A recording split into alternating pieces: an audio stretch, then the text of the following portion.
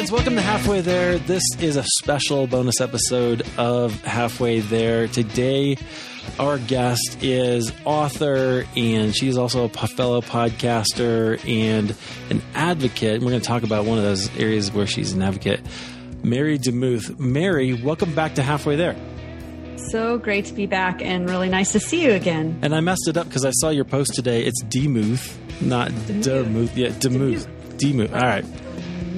I'll just screw it up. I'm cat in there meowing. I'm from Iowa. We can't pronounce anything. Yeah, you do whatever you want. All right, good enough. Well, I'm glad to see you again and to have a conversation. You and I talked last fall, and that was great. Shared your story. So, friends, if you want to hear more of Mary's story, you can go back and listen to that. But we're going to talk about your new book, which is called We Too, and the subtitle is not on the page that I'm looking at. Where'd it go? It's How the Church Can Respond Redemptively to the Sexual Abuse Crisis. Perfect. I knew it was just a little longer than I would remember. But yes, yeah, I love that because you're playing on this idea of the Me Too movement, but incorporating the church and asking us to have a different and better response than sometimes has been the case. So what I would like to do, I have a lot of questions, and you can just feel free to send us in whatever direction you want.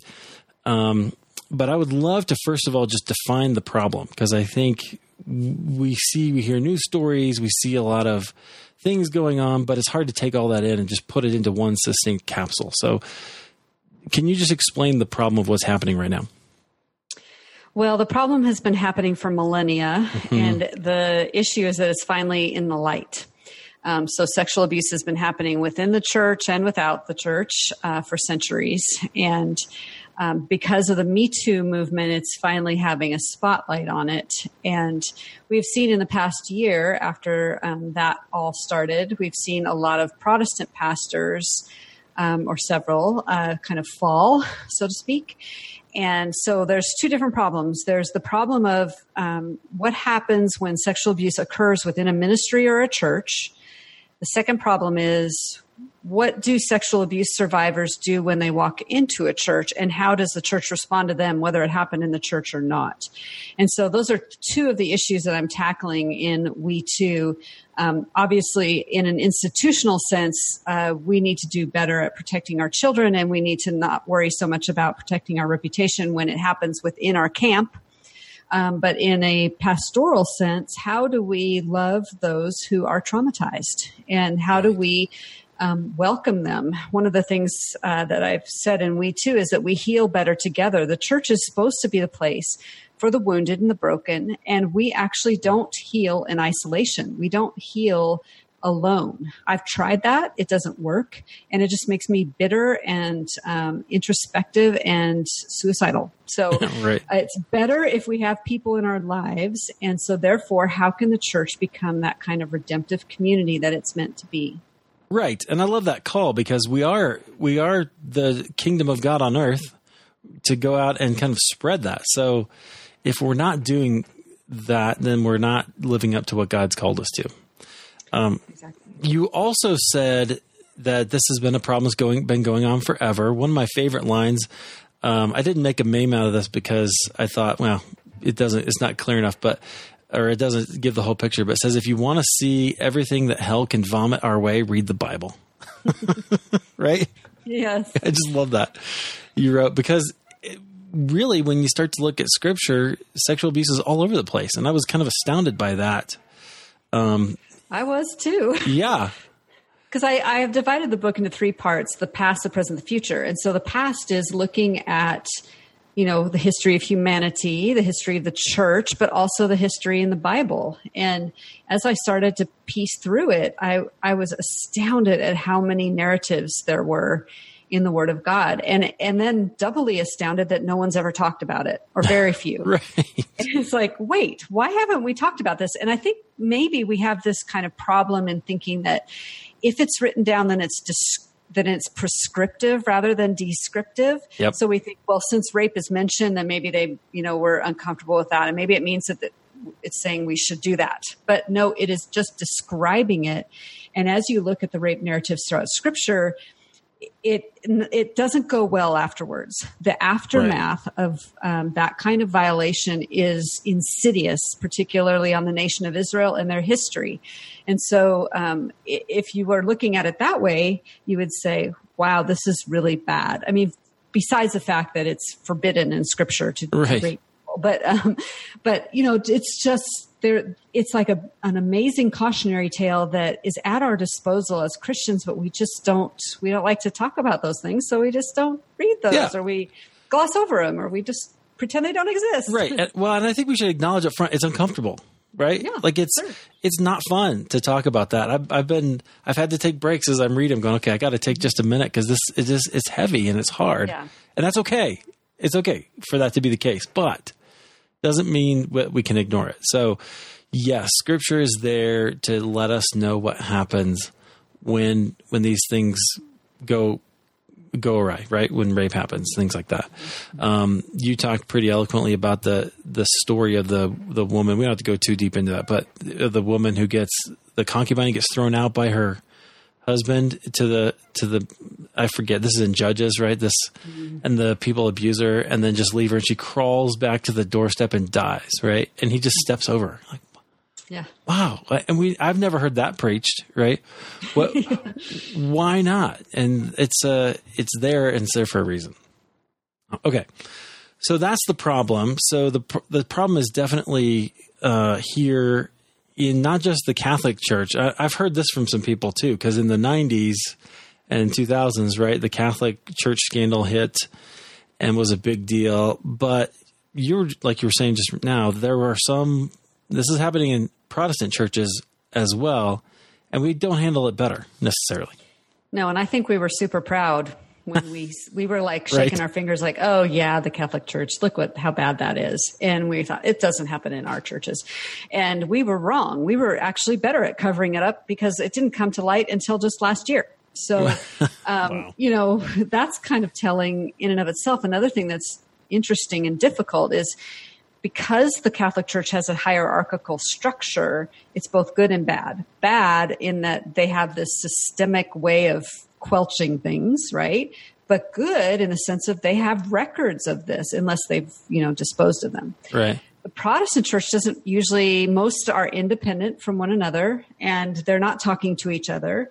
And so it's hard to see if there's been a predator that has gone from one congregation to another, even within a denomination. And so therefore the problem is actually more widespread because predators have been like, hey, I can, I'll get kicked out of this church and I probably won't get prosecuted. And that's typically how it goes. And so I'll quietly leave and go on to another one and they'll never know. And they'll do a background check and there will be nothing there because I was not prosecuted. So I'll just keep going. And so the problem is huge. Right. Right. And then it just gets worse, right? You end up with a trail of victims that are just a ton of hurting people. So you detail so many stories of that case because nobody stood up, nobody actually took that step, that the abuse could continue. Right. And the egregiousness of that we could have, people could have stopped it if they had just opened their mouths and said, not on my watch. And so few people were brave enough to do that. And therefore people that were abused 10, 20, 15 years later could have been preserved or helped or never abused but someone didn't stand up. Right. I was astounded. It's not in a church, but the Jerry Sandusky case, right? Somebody said, this was reported in 1976. You didn't know that? No, you didn't do anything? And the Nasser case as well. Like he had been reported consistently over the years in the 90s. And he had hundreds of victims afterwards. My friend Rachel Den Hollander has said something to the effect of that's probably thousands. And because he was practicing every day from the 80s on. So you can just imagine the number of girls that he had contact with every single day for all of those years. Wow. It makes me sick. Well, it does. And it's heartbreaking. I mean, I think it's the only real, I guess anger is also an appropriate emotion, but it's like the first emotion. It's just, oh my gosh, it's so hard to even think about that. Okay. Let's identify some solutions because you talk about that a lot, how maybe we should handle these kinds of things. And then I know there's a bunch of obstacles to that. So then let's talk about the obstacles. Okay. Good. So how should churches deal redemptively with sexual abuse situations? Well, whether it happens within or without the church, if someone that is a minor comes with an outcry, they are required by law to report that to the governing authorities. So, and I would argue that any Christ follower is obligated to be a mandatory reporter. If you hear of a minor being hurt, it is your job and your duty as a Christ follower to turn them in and let the authorities do the investigation. It's not up to you to try to figure it out or do your own investigation, but just turn it over. They are skilled at that. So that's the very first thing that I would say. I would say for churches as a whole that they would want to have policies and procedures in place and child protection policies that are very clear, that are not made 20 years ago, but are updated, and that are that take in consideration what's happened lately. And that means, what do we do if someone accuses one of our staff members of sexual misconduct? Well, instead of just reacting to it with emotion, there should be a step-by-step process created by the church therefore emotions can't get in the way. It's like, this is our first step, second, third, fourth. And then I would say to have a list of resources for those who are hurting. Some of the pushback I've gotten on this book has been from pastors or pastors' wives. They're saying, well, my husband's overwhelmed, or the pastor's overwhelmed, can't do all things to all people. I totally get that. I have been a church planter. I understand. Mm-hmm. But what I'm simply saying is, I don't want you to be everything to everybody. But if there's a legitimate cry for help, and if it's a crime, you must report it. And if you feel like you cannot carry the weight of the trauma of that, you can always offer to say, I will walk alongside your family. I will pray with you. Here is a list of trauma-informed counselors that I trust, that I've curated, or the counseling center has curated, or we've got counselors on staff, or here's some Stephen ministers, or here's some trauma-informed people I think would be really helpful. Just to have that foresight to be able to send somebody to a place that you know and you trust will help them through the trauma that they're going to be enduring. Yeah. So what I'm hearing you say is take the appropriate amount of responsibility, right? So what that might mean, it definitely means reporting anything that you hear. It definitely means having a plan and understanding that this may happen, and it does happen. And so when it comes to you, you should be ready for how you're going to handle it, whether it's somebody who's on staff or somebody who's in your church, or somebody who's just a victim in your church and it didn't happen, is not related, which is super important. But then also don't take the responsibility to do the investigation or to do try to keep it quiet. And you talk about that a lot, because I think that's what happened or happens so many times. We don't want press, right? We don't want press about that happening at our church, which is understandable in a way, but not okay. So what do victims actually need, though? Because you go into this a lot about what steps that you can take. So particularly with being believed, that's probably a first step, right? Yeah. So on the macro level, I would say that one of the most powerful things you can say to someone is just the 3 words, I believe you. And to remember that those false accusations are so rare. And if it's made by a child, it's even rarer, but less than 5%. Yeah. And if it's a false accusation and it goes to investigators, those numbers even decline at that point, because they are pretty, they're able to kind of discern what's a false accusation and what's not. So err on the side of belief. People who have survived trauma like this, they want to be listened to and empathized with. They typically don't want spiritual Band-Aids, even scripture cliches. Well, that was so long ago. The old is gone, the new has come. God's going to make something beautiful out of this, all that kind of stuff. Which may be true, but not the time, right? Not the time. Yeah. And so we don't need to throw Romans 8:28 at everybody, or Jeremiah 29:11. First of all, those are taken out of context, and there's the theology hat I'll put on. But second of all, it's not helpful. And that's not to say Jesus doesn't heal. It's not to say we shouldn't bring him into the middle of it, because we should. But that it's a misunderstanding of the long-term effects of trauma on anyone. And this is for anybody. This isn't just sexual abuse victims. There are trauma people in the church, people who have been traumatized. And then if you look at the worldwide church, there's extreme trauma there. Dr. Diane Langberg said, trauma is the mission field of our time. And I believe that's why I wrote this book, is to help people understand that it's not just, well, if you could just believe enough, or if you could just say the right prayer, or have the right person put their hand on your shoulder and pray for you, then you will be set free and we don't have to deal with you anymore. This is about love. This is what long-term love looks like. My husband has long-term hesed love, that Old Testament, rich, I can't say it correctly in the Hebrew. It's like chesed. Yeah. You got to you got to clear your throat a little bit. But my husband has practiced that. These, almost 30 years of marriage is that long-term, long suffering of loving someone who has been traumatized. And I love him all the more for it. And he's a picture of how the church should be.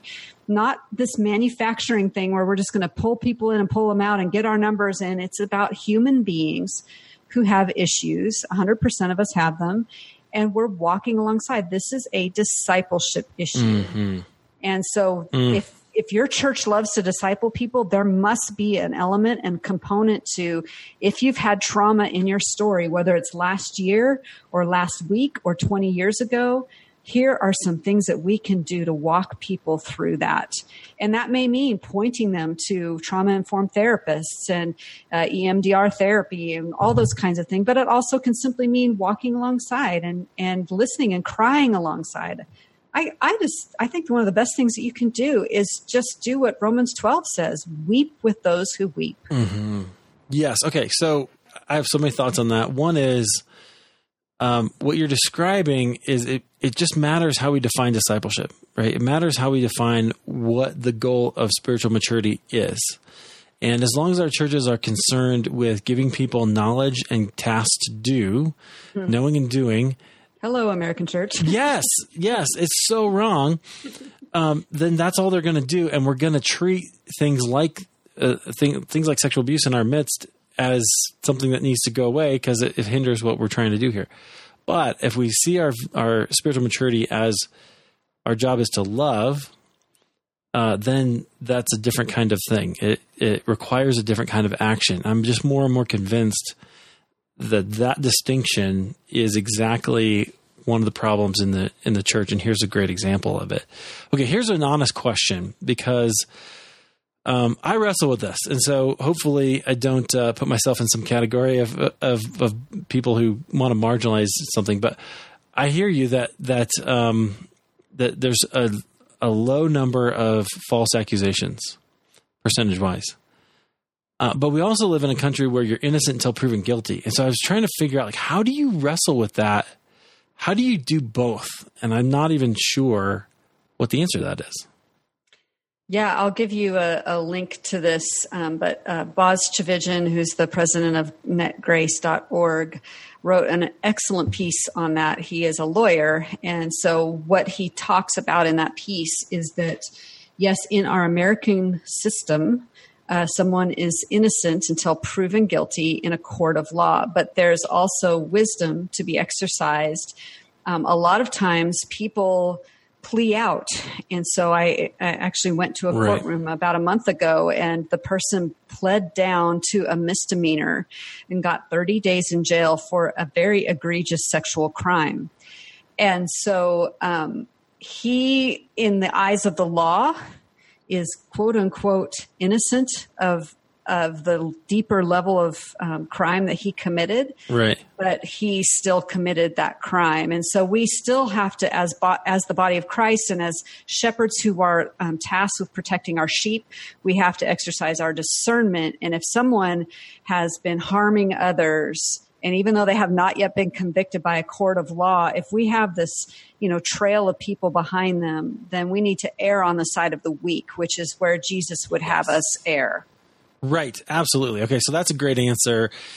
And I think it highlights that there is a difference sometimes between the technical legal aspect of it and the social aspect of it. Right. So or the person, the human aspect of it. So we have to protect it. I love the way that you said that. I think that's what this whole issue comes down to, doesn't it? Like, are we going to protect the weak? Is that what God has called us to? You see throughout the whole Old Testament, you just see him talking about widows and orphans, and in this kind of triad or I think it's a quadrangle of need.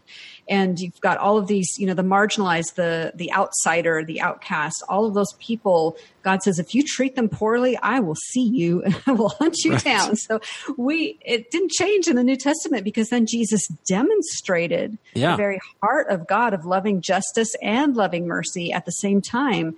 He could have both working at the same time. Grace and truth held hands. He could tell the truth and also love the truth and love people who needed him. And so I think you don't have to sacrifice one for the other. Yeah, absolutely. Which is important. And sometimes it's hard for us to hold those together in tension, but we have to strive to do better. I love that. Okay, so victims need to be believed and they need to be taken care of. So here's another question that I think goes kind of right at the heart of how how sometimes the church tries to handle it. We want to offer grace and forgiveness to the abusers, right? And sometimes a little too early. You talk about this a lot. So what should that look like? How do we apply the gospel there? We have to remember that righteousness and justice are the foundation of God's throne. And that's a pretty weighty thing to say. Yeah. So justice is very important to the heart of God. And therefore, I think what has happened in the Protestant church has been, especially if the person who committed the crime, and this is a crime in most cases, right. We err on the side of belief of the powerful one, and we marginalize the one who is, perceived to be weaker than. And this kind of follows a pretty typical pattern. If you've seen it over in the news, you see someone making an outcry. They're like a lone ranger daring to do it. Everyone says, they've already tried to do it in other ways, like go to the elder board, all that kind of stuff. Then they have to go to the press because no one will believe them. So they finally go. And the hierarchy says Satan is trying to destroy our church through this person, and they equate them with Satan. Yeah, they pretend like they're being persecuted. Yes, that's a persecution complex. And then because that brave person stood up, 5 more people come, 7 more people, 12 more people, 15 more people. And the governing body has to kind of look at it again. And then they realize, oh my gosh, this bad thing has happened. And then the person is dismissed. And then they have to offer a bunch of apologies. But the problem is that those who spoke up, who blew the whistle, are hurt for a really long time. I'm friends with a lot of those kinds of folks, and it's just very, very painful. And they're actually speaking up because they love the church, and then to have the church retaliate. People I know have received like Snapchat messages and Twitter things and emails about how they're satanic and how they're ruining the church. And I kind of hope some of those people will eat their words, because sadly, the person that stood up was right. Yeah. So, I don't know. Yeah. I meant to start with this, but I forgot. Because one of the things you say very early on in the book is that you love the church, right? That we're not saying these things, and you're not writing these things because you hate the church or because you're mad, but because you love the church, and because we need, you want to see her deal appropriately and rightly and with truth and justice, not to just tear her down. I love the church. And a lot of the lion's share of my healing has come from people in the church who dared to love me and listen to me and pray for me and cry with me. I would not be standing here today giving this interview if it wasn't for the church. So I know she can do great, and I've experienced the best of her. But I've also seen the underbelly of kind of this kind of a crisis of leadership in the American Protestant church, where bigger is better, and we've become like this big conglomeration of machines. And people are getting spit up, chewed up and spit out in this evangelical machine. And just because I say that doesn't mean that I hate the church. It means that I absolutely adore the church, the worldwide body of Christ, not just the American church. Mm-hmm. People who love Jesus all over the world. And I want to see this book get into the hands of people on the other side of the oceans, because this is an epidemic in other places far more than it is here. When I spoke in South Africa, I would say that the numbers there, the percentages are much higher, more like 70% of people have been sexually abused. Wow. And it was traumatic and hard. We need a redemptive voice. If it's not the church, we're going to go other places. We should be the place. We should be the hospital. We should be the place that welcomes people who are broken and hurting. Amen. Amen. It's so simple to me. Well, it is. Well, it's the kingdom of God come, right? It's when Jesus was asked by John's disciples, "Are you the one that we should look for?" What does he say? He says, "Well, look at what's happening. The blind see, the lame walk, the good news is preached to the poor." That's the literal definition of the gospel according to Jesus. So I think he gets to say, right, he gets to define that. what the kingdom is, right? He knows better. So then this is an area. So sexual abuse is where we have to be able to deal with it, and with people. Well, yeah. We look at Jesus in the New Testament, and I just love reading about him. People are following him around. They will not let him sleep. Right. They will not let him eat. His family was like, "You're crazy. They're not even letting you eat," and they marginalized him. And he's like, "I got to do this. I've come to the lost, of Israel. I've got to love these people who need a physician. I'm here for them." And they followed him. There was this irresistibility about Jesus that I love. And I'm so sad that sometimes the church doesn't represent the irresistibility of Jesus. We've got all sorts of structures in place that don't feel like irresistibility to me. Yes. Okay. So let's talk about some of those, because I wanted to talk about some obstacles. So one of those obstacles is trying to protect our reputation or protect the church. And that is a hard one. So well, what do we do about that? Just tell us what the problem is and why that's faulty.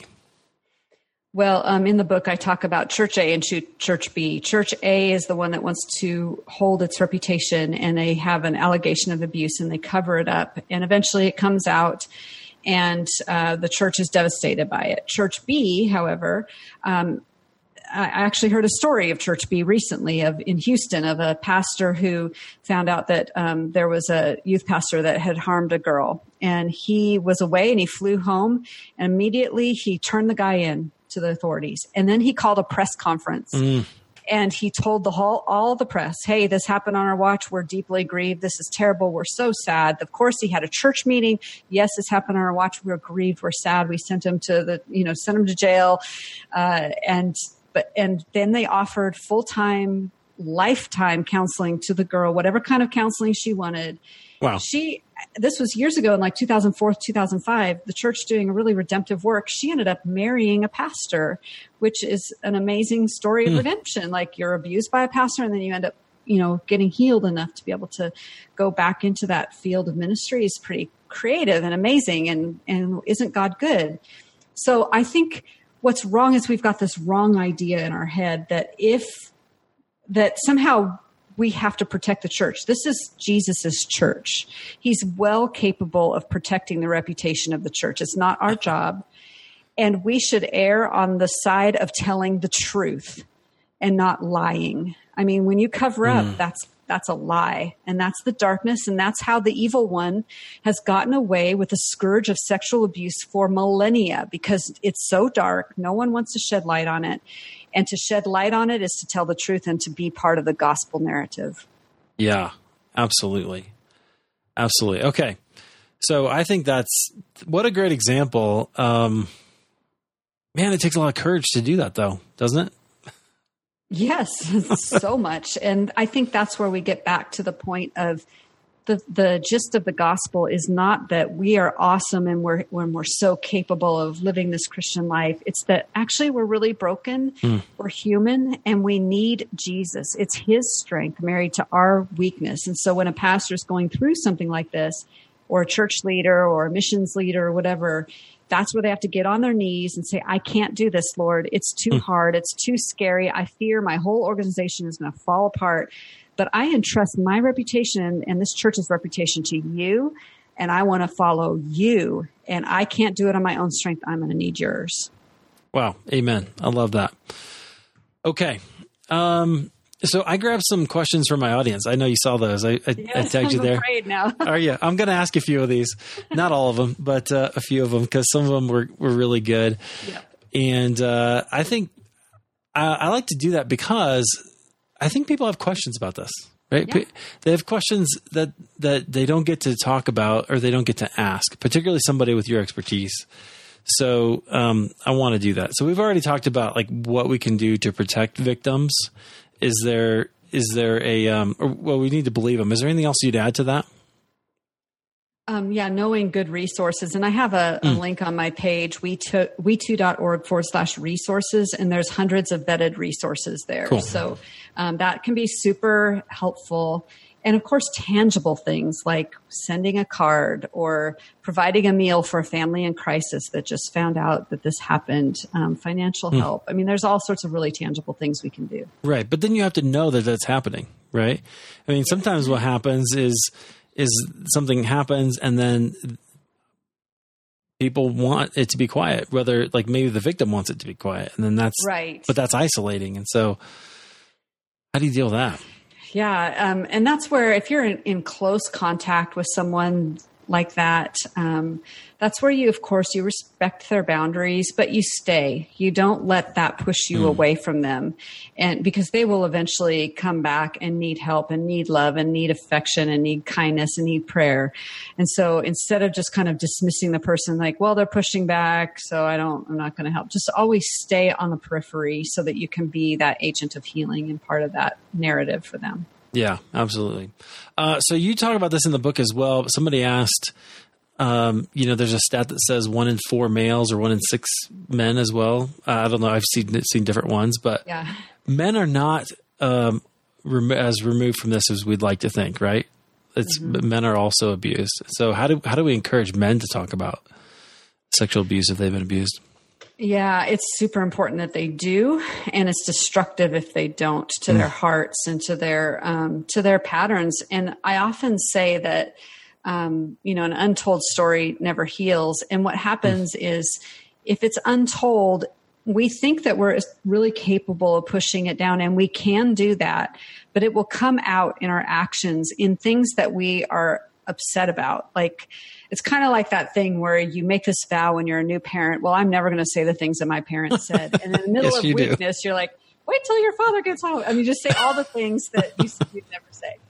And it's just because it's automatic. It's what you know, and it comes out in your behavior. And for sexual abuse victims, a lot of times it comes out in kind of a disconnection from other human beings. And so you live this aloof life. You may have a good facade of it looking like you're super life of the party or whatever, but it causes you to isolate your heart. And sadly, really the only way to have that wound healed, we're injured in terrible community, but we're made whole with good community. And that's making that step to say, I'm going to at least start to talk about it. Now, for people who are afraid to talk about it, I give them the advice to write it down and to give themselves permission to write every single thing. And then if they're still afraid to tell the story, at least it's out of their heart onto the page. But then to pray that God would send them someone, maybe another guy, pastor, friend, whatever, their wife, whoever it might be, that is a safe person. And if they're still afraid to say it, they can just hand the paper over and say, this is my story. And that sexual abuse and the trauma of it and the shame and all of that, it thrives to kill you in the darkness. And the more you can let it out in the light, the better. And so for men who struggle with this, I would say to them, this is actually one of the greatest gifts you can give your loved ones is a healed heart. If you want to be an amazing father, an amazing husband, an amazing worker, if you have a healed heart, you're going to do a lot better rather than stuffing it down. Yeah, absolutely. Okay. Someone else asked, what are the warning signs of sexual abuse? And then they also asked why we swept it under the rug. I think maybe we talked about that. But what are some of the warning signs? Well, in children in particular, it's a radical change in behavior. There can be physical evidence of that, like blood. But mainly it's this radical change in behaviors, and who they were before is no longer who they are now. They can be easily startled. They can ask not to go to a particular place. They can be like an A student and suddenly be flunking out. And that's where having a good relationship with your child and an open-ended communication with them is really helpful. But it's also important to know that a lot of people who have been victimized, it takes them a really long time to share. And we really need to stop shaming people for taking decades to share. It's absolutely normal for someone, especially a child, to wait decades before they share. When they have it happen to them as a child, they have no language to process it. They don't have the maturity. They don't have the ability to even understand the trauma. They've just been traumatized. They wouldn't be able to articulate it. And so I remember someone said to me, well, I never knew that happened to you. Why didn't you tell me earlier? And I'm like, wow, let's talk about trauma. Yeah. And I shared early. I started young. I shared the moment it happened. Well, within a few weeks of it happening, I told my babysitter. She chose to push me back out and to be continually re-victimized. So she was unsafe and the wrong person to tell. Oh, yeah. So then I clammed up for a decade. When I became a Christian, I told one of my parents at that point and had to keep telling the story because they didn't believe me. And so I did all of the right things in terms of detailing what happened. But even then, it didn't mean that I was received. Right, which is why, going back to what we said earlier, believing and receiving that story and being a safe person is really important. Right. It's so critical. Yeah. Okay. I think I understand the heart behind this question. The question is anything beyond never meeting with a person of the opposite sex. So you have that Billy Graham rule, right? That sometimes Mike Pence gets a little bit, he takes slack for right now. But he has that for a reason, right? To protect himself in some ways. Although that's a really interesting kind of dicey thing. But is there anything besides that? Because that I think is sometimes the policy that pastors try to live by in order to, keep themselves out of hot water here. But anything besides that? Well, first of all, in a world of same-sex attraction, I don't think the Billy Graham rule works anymore. Work. Oh my gosh, Mary, I've never thought of that, but you are right. Oh my goodness. I mean, then you can't be with any human ever. So. What I like about that is because I've had this kind of problem with that rule for a long time, but what does that mean? We actually have to have a more mature view of our own sexuality than just avoidance. I heard a speaker, I think her name's Katie Cole, and she was talking about that particular rule. And she said that the new rule that she likes is to bring an extra. And so then it's never one-on-one, it's two-on-one. And I think that's probably a really safe, then it's not like, okay, well, evil women are going to entice men or, men are going to entice women. It's just right. It's a group of three people. So you have someone else to collaborate, whether it's three guys, three girls, or two girls and a guy, two guys and a girl. That is kind of a modern way of kind of getting around that. In terms of accusations and whatnot, I mean, any one of us can be accused of anything. And that's where I think really good, robust accountability comes in. And I'm not talking about mechanical accountability, some people did you look at porn today and check yes, check no. It's more like relational accountability. I have a prayer team of about 80 people and they are my accountability. Of course, my husband is and my closest friends in my circle. But if you have people in your life who know you well, and if you have dared to let yourself be known, those things are less likely to happen. It's the isolated person. It's the pastor on the pedestal who has no friends because he doesn't feel like he can, because then people know he's fallible. So he's the dangerous. one, or she's the one who is in that place, at the top of the ministry pyramid that is in great danger of temptation. Absolutely. I'm so convinced many of these pastors that we see falling, especially in mega churches, but even other places, it's because nobody knows them. They have nobody that they can share their real heart with. And that is a travesty. Okay, so there were a couple of questions that I think go together, and so somebody asked, how do you deal with sexual predators who come to your church after getting out of jail? So that's kind of an interesting question. It's a good question, and it's an important one. I had this on the lunch team, actually. Someone asked this question. And so my response was, first of all, they have paid for their crime. And of course, the church wants to err on the side of belief and redemption. But if the person was incriminated for a pedophilic offense, the statistics are terrible for that. Yeah. There will be reoffense. And so in that case, what I would say is the beauty of some of our churches today is that they have online campuses. And so a church can still love someone who has that tendency by having them attend the online campus or watch messages online and then meet with someone of the same sex and same age, or opposite. I don't know, however, maybe you can create community in other ways. Yes, you can create community for that church in other ways, but I would not personally, this is my personal opinion and it can be debated, of course, but I personally would not allow someone who has been convicted of a pedophilic crime to be anywhere at all at my church because it's unfair to them. It's like saying, come into this bar, you alcoholic, and we're going to be like throwing alcohol at each other and having a great old time. And we're going to actually put it in your face. And actually, if that pedophile person has a predilection toward children and has repented, then they won't want to be anywhere near a church because church usually has children in it. Yeah. So that's how I would handle it. Interesting. Okay. And then somebody else asked, how can someone maybe who's gone through that process as a I guess predator or an offender offer a complete and potentially redemptive apology? Like, is there a way to do that? Because the reality is this isn't just, I mean, there are victims, but there's also the other people, and I suspect they wrestle as well. Right. Yeah. So this is a really harsh crime. It is. You know what I love that you say?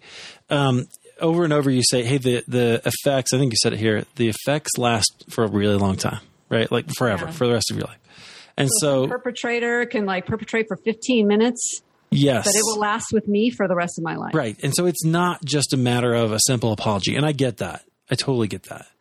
But I would love to know, if there's how can somebody give a really genuine apology? What does that need to include?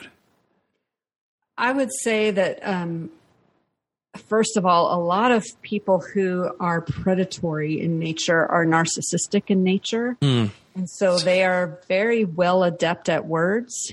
And so it would be really hard for a victim of assault to believe the words of a predator. And this may be part of you may feel the need to apologize specifically and repent and maybe put it up on a blog or send a letter or however you feel necessary to do that. But you have to do that with zero expectation that there will ever be reconciliation. And you have to understand that there is penalties for our sins and our crimes. And so, the penalty is that you don't have the right to be around that person ever again. And so for you to approach them might be more traumatizing for them. And if you really love them, you wouldn't want to traumatize them again. If you're truly repentant, the last thing you'd want to do is to traumatize them again. Now you could confess this to other people and walk through that. Of course, there's redemption. I believe in that wholeheartedly because I'm a Christ follower. There's a thief on the cross that gets to see Jesus in paradise, and he was naughty. He was a thief. So I totally get that. But you have to also understand the compassionate nature of how we must deal with people who have been deeply traumatized by what you've done. Yeah, I think that's a good balance. You talk about a misunderstanding of forgiveness in the book, right? Which I just thought was so good. I could tell you other stories, but we sometimes think it has to be immediate and it has to be like, we need to now have this restored relationship. And that's not true. You can forgive somebody or you can not, but you can decide that, okay, I'm going to let that go, but you don't necessarily have to have a relationship with them later. Right. Right. And I misunderstood that. I thought, when I was first a Christian, I thought it meant that I had to be in relationship with people that perpetrated against me and that would be like the highlight of the gospel, right. Like showing how great God was. But it only made things really bad for me and made my trauma recovery longer. So it's important that it's okay to have boundaries. And my heart is, of course, I believe in forgiveness. And of course, it's important for all of us to walk that journey in our own way. But I just don't want a leader to sit a victim down and say, you must forgive. And on my timetable, that's very prideful to say. Right. Because first of all, none of us understand the other person fully. And none of us can prescribe a forgiveness journey. And all of us who have been on a forgiveness journey know that it's this weird onion of layers that you may have forgiven on February 5th. You made this declaration, I have chosen to forgive this person for hurting me on February 5th. But then on March 12th, some trigger happens and you're like, oh, I thought I forgave. Right. Maybe I didn't because I have this emotion. No, I did choose to forgive, but now I've got another thing I have to forgive because I remembered this. And it's just a continual. So to say it's like some sort of one-time event, yes, you can make that first decision, but that one-time event is like a catalyst of 50 other forgivenesses. And people don't get to prescribe that. That's the Holy Spirit's job, to convict you and to lead you down that path. What would the church be like if we just let the Holy Spirit do his job and we did the rest? That would be amazing. Wouldn't that be great? What would my life look like if I 100% followed the Holy Spirit? No doubt. But I think that gets back to the whole thing of what we think the spiritual maturity actually is, And I think that's wisdom. Like, I think back on, we talked about discipleship earlier. I think back on, those kind of like discipleship relationships I had where you're like, okay, here's the 7 verses you need to memorize. And here's, you got to read this and do this method, the ACTS. And right. I got a lot of knowledge, but not very much wisdom. But now that I'm older and wiser, I think it's applied scripture that causes wisdom and acted upon scripture that causes wisdom. I remember meeting my friends in Ghana and they didn't have all of the Christian stations that we had. They didn't have all the teaching that we had. They didn't have all the books that we had, but boy, were they much more stronger in their relationship with God because they simply obeyed what they knew. And I think we would be a lot better off if we would just obey what we know. Yeah, right. And how accountable are we that we know so much and we don't obey? We obey so little. It's like worthless. Why are you even believing that if you're not going to obey it? Okay, so speaking of that, there was this great question, and I'm not going to read it word for word, but about they talked about church styles of government, but I'm even thinking of ways of theologies that put certain people as sort of second-class citizens in the kingdom of God. And that can be kind of a problem and lead to enabling abusers. And so without calling out specific theologies personally, but you feel free if you want, because this was kind of an issue at the SBC conference, right? You went to the conference. So talk to us about that. And I just want to talk about that for a little bit. Yeah, I mean, the issue that came up was egalitarian versus complementarian. And the argument is made that if you're complementarian, then those kinds of structures that are more patriarchal can contribute to a system of abuse. And I think that can be true. But I think that there can be an egalitarian structure that also has abuse in it. So, and I'm not going to say which side I'm on, but that's wise. Because I don't want to get crucified from either side. Actually, I kind of walk down the middle of it, which is pretty funny and weird. But it's really more about how are we going to follow Christ and look at how he loved people when he walked this earth. He gave us an example, Peter said, that we should follow in his steps. And so therefore, how did Jesus treat people who are marginalized? How did he treat women who were second-class citizens in that particular context?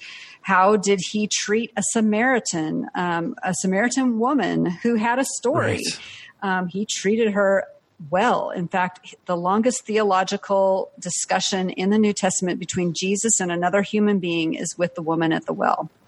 So we have to look at Jesus. I think we can kind of get caught up in our pet theologies and our structures and try to say, well, ours is better and yours is worse. But really the question has to go back to, how would Jesus lead in this particular situation that I am in right now? Yeah, that is super wise. So it's not necessarily the theology. It's abuse can happen anywhere. And so, but let's be wise about how we deal with others, or with those situations. I love that. Okay. So there's a lot more that we could talk about, but I want to make sure that our friends know how to get the book. So it's called We Too. Where can they find it? They can find it anywhere books are sold. There's a website called we2.org. And if someone is a sexual abuse survivor and wants 21 letters of how I've kind of come through and not healed completely, but, on the healing journey, they can go to we2.org/21 days, and that's free. There's also we2.org/resources. And there's hundreds of vetted resources there for people, for churches, for individuals, and all of that. So that's all I can say about all of that. Yeah, that's fantastic. So, guys, there are links to all of those things that Mary just mentioned at halfwaytherepodcast.com as well. So if you are interested in finding out more or connecting with Mary, you can do that from there. Thanks, Mary. I appreciate you so much. And guys, again, we2.org. Awesome. Thanks so much.